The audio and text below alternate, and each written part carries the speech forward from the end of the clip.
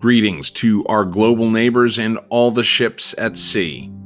From coast to coast, border to border, this is Message Traffic from Washington, D.C., presented by the New York Center for Foreign Policy Affairs.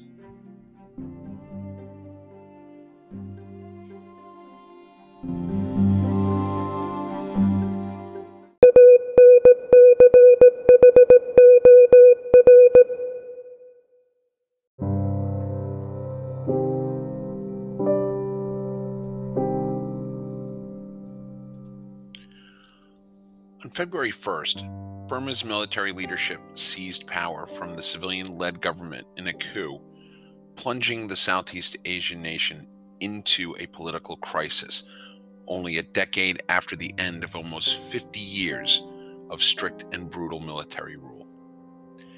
In this seizure of power, the senior military officers arrested the civilian government leadership, including Nobel Laureate and Burmese President Aung San Suu Kyi. The arrest of Aung San Suu Kyi and the coup triggered weeks of protests nationwide. Security forces have cracked down on those demonstrations by opening fire on unarmed protesters and killing dozens of people across the country and the injury of hundreds. The US, the United Kingdom, Canada, New Zealand, and the EU have all enacted sanctions on the country's generals, while China has expressed concern, saying that, quote, the current developments in Myanmar is absolutely not what China wants to see, unquote. On this episode of Message Traffic, we interview Olivia Enos, a senior analyst at the Heritage Foundation. Ms. Enos specializes in national security and human rights in Asia. Recently, she wrote an article called How the U.S. Should Respond to the Coup in Burma. In this interview, we discuss how Burma was able to fall to the military leadership, the identity conflict of Aung San Suu Kyi in dealing with the Rohingya question, and what the future holds for this Asian country teetering on democracy or autocratic military rule. Here is our discussion.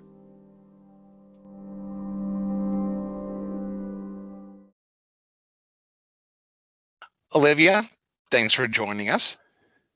Thank you so much for having me on. So, Olivia, let's kind of, as we talk about the situation in Burma, Myanmar. Now, before we get started, I have to ask this question: is the preference Burma or Myanmar?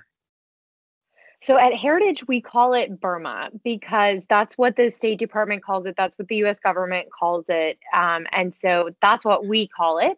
But it's called Myanmar by many people because that's what the military junta decided they wanted the country to be called when they made transitions historically. So we at Heritage continue to call it Burma. As do we here at the New York Center for Foreign Policy Affairs. So that, I guess, would be the correct answer that we would accept from judges. So that's fantastic. Let's talk about Burma. The elections that took place in November, and then, of course, the subsequent detention and arrest of pretty much most of the civilian government, including President Aung San Suu Kyi. Tell me, what was the issues leading up to the November election that would cause the military to take the action it did earlier this year? Well, I think there can be no question that the Burmese military really thwarted the will of the Burmese people by carrying out the coup as they did on February 1st. And, some of this has to do with the fact that the National League for Democracy, Aung San Suu Kyi's party, actually won a landslide victory after having been in power for the last 5 years. And there's long been a tension in Burma between the civilian and the military government just due to the nature of the construction of the 2008 constitution. And, just for memory's sake, the 2008 constitution was drafted principally by the Burmese military. And so what it did was it granted the Burmese military authority over really key power structures, including the very powerful Ministry of Interior and Border Affairs,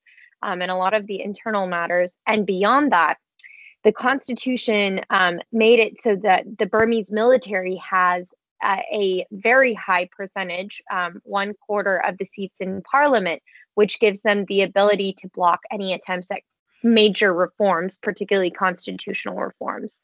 And so I think that the military just decided that they wanted to take power at this point, to exert their influence and have it be unquestionable. So when we look at the 2008, I guess you could call it constitutional document, and you talk about the requirement of 75% of the seats needed, or the parliamentary votes you need to pass legislation. There were a certain amount of seats reserved for the military, giving them de facto oversight over their own operation. Has that been a concern throughout the region and throughout the global diplomatic community, as far as the military has always had too big of a hand in the way that government was run in Burma?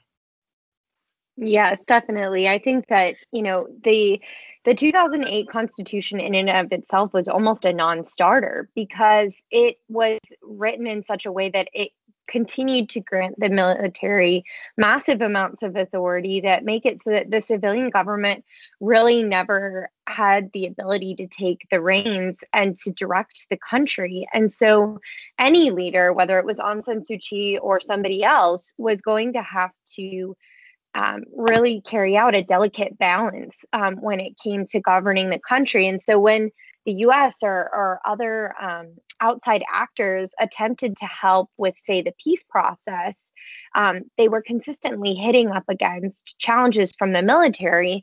And no challenge, of course, was, quite as big as the atrocities that the Burmese military carried out against the Muslim minority in the country, the Rohingya. In August 2017, that many people, including the United Nations, consider to be genocide and crimes against humanity. Right, but let's talk about the Rohingya crisis for a second, because I think you can't talk about the Rohingya crisis without mentioning President Suu Kyi. But at the same time, when we look at that situation, the Burmese government has consistently ignored the Muslim minority group. They have not acknowledged them as citizens, including in their own 2014 census. They see them as illegal immigrants from Bangladesh, according to the BBC. But this is also happening during a time when Aung San Suu Kyi, Nobel Peace Prize winner for human rights activism, almost turned a blind eye to the Rohingya. Is the Rohingya question, does it lie at the feet of Aung San Suu Kyi, or does it was she handcuffed by the military and the populace in Burma? I think there's no question that there was more that Aung San Suu Kyi could have done to respond to the Rohingya crisis, even though it would not be politically expedient for her to do so. As I'm sure you well know, there is broad sweeping prejudice against the Rohingya amongst the majority Burma population in Burma. But that being said, I think the primary responsibility is at the feet of the military. And, to put a finer point on it, at the very leader who is now at the head of Burma, Min Aung Hlaing, who has actually been sanctioned by the US government for the role that he played in carrying out these atrocities. And of course, he has many cadres in the military who are responsible. And that's why at Heritage, we advocate for targeting individuals and entities inside the Burmese military for the role that they played in carrying out these atrocities, and not just stopping there, but actually targeting major military-owned enterprises, including the conglomerates MEC and MEHL. And of course, we saw the Biden administration doing a lot of that, but actually stopping short of sanctioning those major conglomerates, which are where the military derives the vast majority of its funding. Is there now a growing concern inside Burma regarding the military control of the government right now, the coup that happened? I mean, this has got to be a human rights crisis in the waiting right now. Yeah, I mean, you've seen people taking to the streets in massive numbers, people who are putting their careers in jeopardy, even members of the civilian government and otherwise, who are engaging in this civil disobedience movement. And it's important for folks in capitals all across the globe to be listening to their voices and doing what we can to support their voices. But one of the big concerns, especially in the short term, is whether or not the Burmese military might carry out atrocities against its own people, whether that's the Rohingya that are left behind in the country or other ethnic minorities in Shan or Kachin or Karen states. And then even beyond that, of course, we've seen the military already having shot and killed a couple of protesters here, even though there's been pretty much a lack of violence. We do see some violence starting to crop up. And it is reason for concern because right now the military is operating unchecked. And as you mentioned, there are massive numbers of people who have been taken hostage and are serving as political prisoners. Right. I believe I saw yesterday it's creeping close to 800 individuals in civil society and government that have been held under house arrest or taken into custody in some form or other. Right. You recently wrote an article called How the U.S. Should Respond to the Coup in Burma. In this article, you call for the U.S. government to enact a state emergency under the International Emergency Economic Powers Act. Tell me about the act and tell me why, in the instance of the Burma coup, it would be either effective or is necessary. Yeah, so we actually saw the Biden administration going ahead and invoking IEPA, which we'll call it colloquially Right. since it's such a long name. But IEPA is the powers that are invoked in order to be able to create a broader sanctions program toward a country. It gives Treasury that authority to use broad sweeping economic powers. And the types of sanctions that you can use these days are not your grandfather's sanctions. They're not necessarily broad trade-based, Cuban embargo style of sanctions. They're a lot more targeted in nature. And so it's been really encouraging to see the Biden administration issuing some targeted sanctions against Min Aung Hlaing and other military officials, as well as some subsidiaries of, I think it was MEC, but they've still stopped short of those conglomerates. And so I think that it remains to be seen whether or not the Biden administration will be willing to go the full mile in order to institute sanctions against the country and in response to the coup. But I want to be really clear here. I think sanctions are a great first step. And the Biden administration took a second step by reevaluating aid and actually redirecting humanitarian aid that was going toward the government now towards the people. Great move.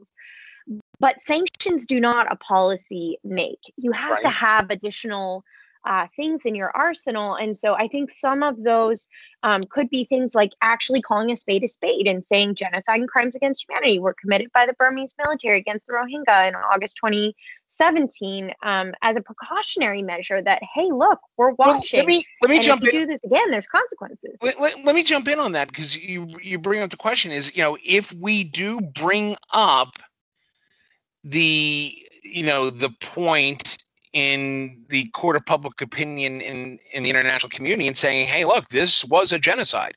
We're calling it what it was. Yeah. The Burmese government perpetrated genocide against the Rohingya. Are we not somehow culpable in, is there not, a hypocrisy in us calling that out while we pretty much propped up Aung San Suu Kyi up on this pedestal as being this great humanitarian.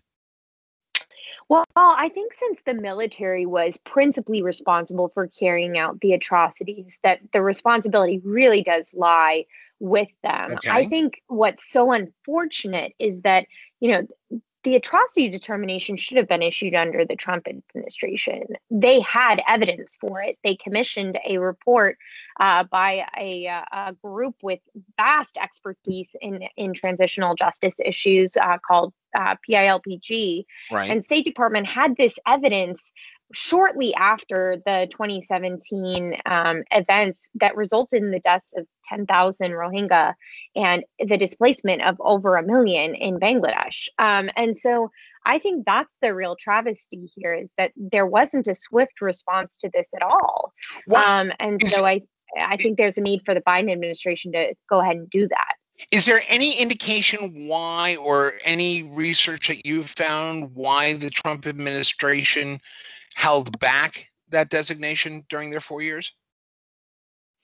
There were some really sort of ridiculous claims out there that said that because Politico leaked that they might be making a decision, they decided not to make the decision. That sounds absurd to me. I also heard, that some people said, well, it already happened, no need to label it, which is ridiculous because, I mean, of course we've labeled past atrocities when they took place. And we saw the Trump administration even issuing an atrocity determination for Uyghurs. That was something I had advocated for at Heritage, and many others around Washington had advocated for too. So I think it looks really bad to have the atrocity determination for Uyghurs and not similarly take action in the face of different but similar horrific atrocities that were carried out by the Burmese military. And they shouldn't get a free pass there. And I think that, people say, oh, well, what happens if you issue an atrocity determination? Is anything going to happen in response? And the answer is, well, usually, historically, when we look at past atrocity determinations, there has been follow-on action. And one simple one would be to extend priority to refugee status to Rohingya, that they might know that they have safe haven here in the U.S., when they're looking for places to resettle after all that they've endured. Okay. So when in your article also you call for the monitoring and reevaluating of the humanitarian assistance, as we're talking a little bit about, but you also call out improvement of matters that relate to democracy. One would say that is democracy the right term? We've seen it work, we've seen it not work. In this instance, with the military taking over, one would question its effectiveness there. How do we improve the matters that relate to democracy in what was already considered a democracy in Southeast Asia? Yeah, that's a great question. Yeah, as you mentioned, Burma was viewed as this bright spot. Right. It was viewed as a potential country where we were going to see major reforms, especially when Aung San Suu Kyi was elected. And that's why you saw the Obama administration rolling back a lot of the sanctions that they had against the Burmese military, and arguably rolling back those sanctions, which had impeded the military's ability to act, kind of put Aung San Suu Kyi on her sort of set her out on the wrong foot to start off her administration, because we lifted the pressure that might have kept the military at bay. I think when it comes to revisiting assistance, here's one principle maybe to bear in mind. So we already saw the Biden administration, switching its assistance away from the government and now towards the civilian population. But the types of efforts that need to be supported are things like the National Endowment for Democracy, that doesn't go in and just put in Western style forms of democratic change. It actually provides funding to grassroots, local organizations and entities that are saying, this is what we want in terms of our political reforms. This is what we hope to see in our country. And I think what the best way to use U.S. assistance at this particular moment is to support the will of the Burmese people when their military government is not. And so I think that's how we can do it moving forward. Let's talk about the current state of Burma and the Burmese government. I did not know that this was illegal in Burma. An illegal walkie-talkie will get you 3 years in prison, apparently, in Burma. This is a charge that Aung San Suu Kyi was charged with. And there's also been a complete cutoff of social media and telecommunications into and out of Burma, particularly the capital. Number one question for you is: does the international community, whether it's our government, the UN, or NGOs, is there any indication of the health and well-being and safety of the civilian government, including President Aung San Suu Kyi? I feel like a lot more attention has been directed toward the first issue that you raised, which is that of like the telecommunications being cut off, and the fact that, there was literally like an almost 24-hour period where there was no internet. And now the Burmese military just continues to turn it on and off at whim. That's really concerning from an organizational standpoint, from a civil disobedience organization standpoint. And I think that, they know that they can do that. And this is the type of world that we're facing, where we recognize that new and emerging forms of technology, yes, can be used to promote democracy and to widen the space for the promotion of free expression and freedom more generally. But it can also be repurposed in really brutal ways by authoritarian regimes. Of course, we see this in China with how they carry out and apply surveillance technology against the Uyghurs. And now there's, Right. 1.8 to 3 million in political prison camps. What if the Burmese military does the same with surveillance technology against its own citizens during this time? We already see how they're using this in the internet context. So it's very concerning developments. Right. Does President Biden and the U.S. government have any sort of street credibility with the Burmese military in order to come to a sensible solution to the current crisis? I guess we don't know. It's very early on in the Biden administration. And I think that there may be a reticence to see a full reversal back to the stronger sanctions policies that the Obama administration unwound, because some of the same people who were in the Obama administration then are now in the Biden administration. But I think that, the Biden administration has said that they will put human rights at the center, that they want to promote democracy through their foreign policy. And so I think that there will be competing influences within the administration that'll be vying for the tone setting in terms of the response. I think right now we've seen good first steps in terms of their response, but figuring out the longevity and the long-term objectives of U.S. policy toward Burma, I think, is going to require a comprehensive overhaul. And maybe the coup was the instigator that they needed in order to do what should have been done a long time ago. So, with that being the case, let's talk a little bit about what the future holds for Burma in this uncertainty. Olivia, we've seen an economy that was rattled by the pandemic and certain pockets of social unrest. Now, with this coup, I've seen reports of some being concerned about the economic, not just the stability, but the viability, short and long term, of the Burmese economy. Is there a legitimate financial economic crisis brewing in Burma that could be a fuse to worse things happening?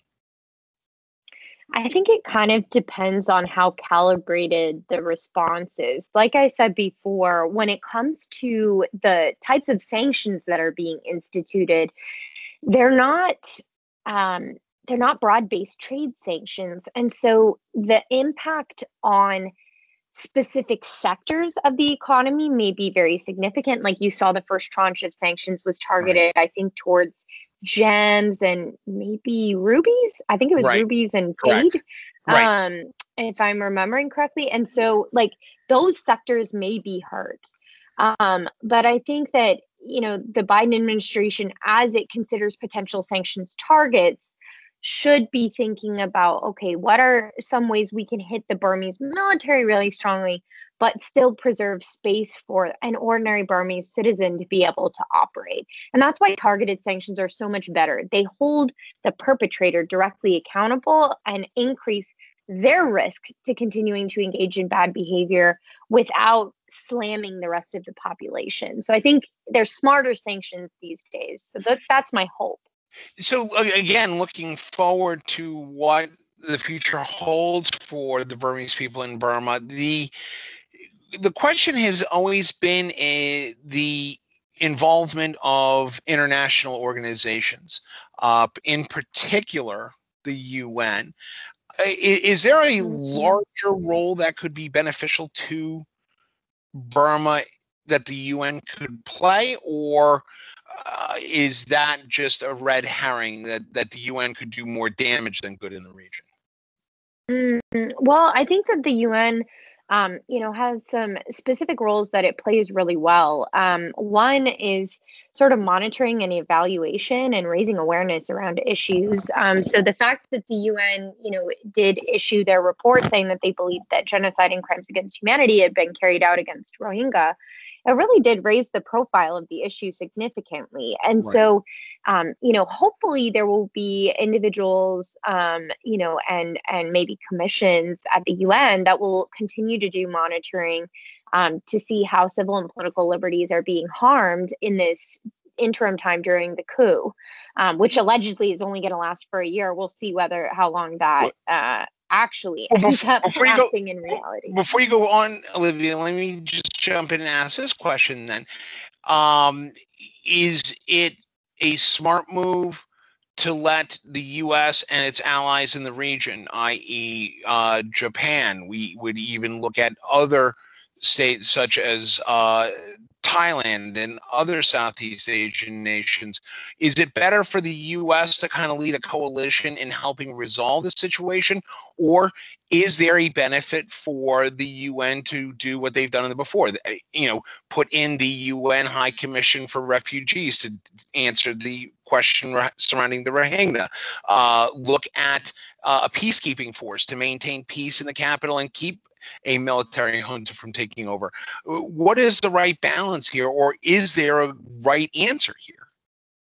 Yeah, well, I mean, there's certainly a lot of actors in the region worth considering. I know Human Rights Watch put out actually yesterday a call on the Japanese government to do more to hold the Burmese military accountable, because Japan has a lot of investments in Burma. And so I think that there are actors in the region that the U.S. could really sort of build a coalition to come together and to respond with strength, in defense of freedoms and human rights and values in the region, even as a broader part of the promotion of a free and open Indo-Pacific. And so I think that is a very good idea. But I think at the end of the day, all of these countries are looking to the U.S. for leadership. One other, like range of countries that perhaps some people might look to respond is the Association of Southeast Asian Nations, which Burma is a part of. Right. But ASEAN has their principle of non-interference in internal affairs. And so many of the countries have been sort of reticent to respond, even in the face of the Rohingya crisis, but also given the coup. And so I think we need to watch closely to see how they respond as well, because neighbors in the region could possibly be emboldened if you don't see a strong response from the U.S. And a strong condemnation from other countries around the globe, even beyond the Asian region. Okay. One last question, Olivia, before we let you go. Is democracy a reality in Burma, and will we see it again? Oh man, that's the $1,000,000 question. And I was going to let you off.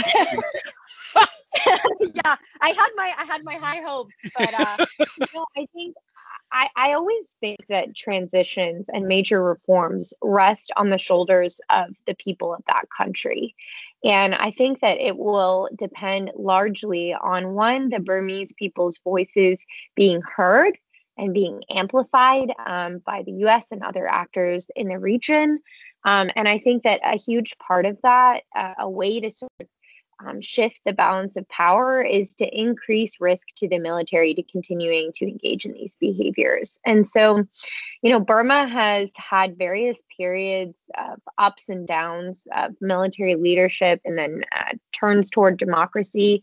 So I don't think it's not, it's not in the cards for them to potentially have a restoration and a return to a more freedom loving state. But I think right now it's in dire straits. And so people all across the globe are going to have to make careful considerations and careful calibrations of policy to see whether or not we can get Burma back on the right track. Very good. Olivia Enos from Heritage Foundation, thank you so much for joining us. We'd love to have you back again to talk about other issues in Southeast Asia. Well, thank you so much for having me on, Justin. This is really great. Not a problem.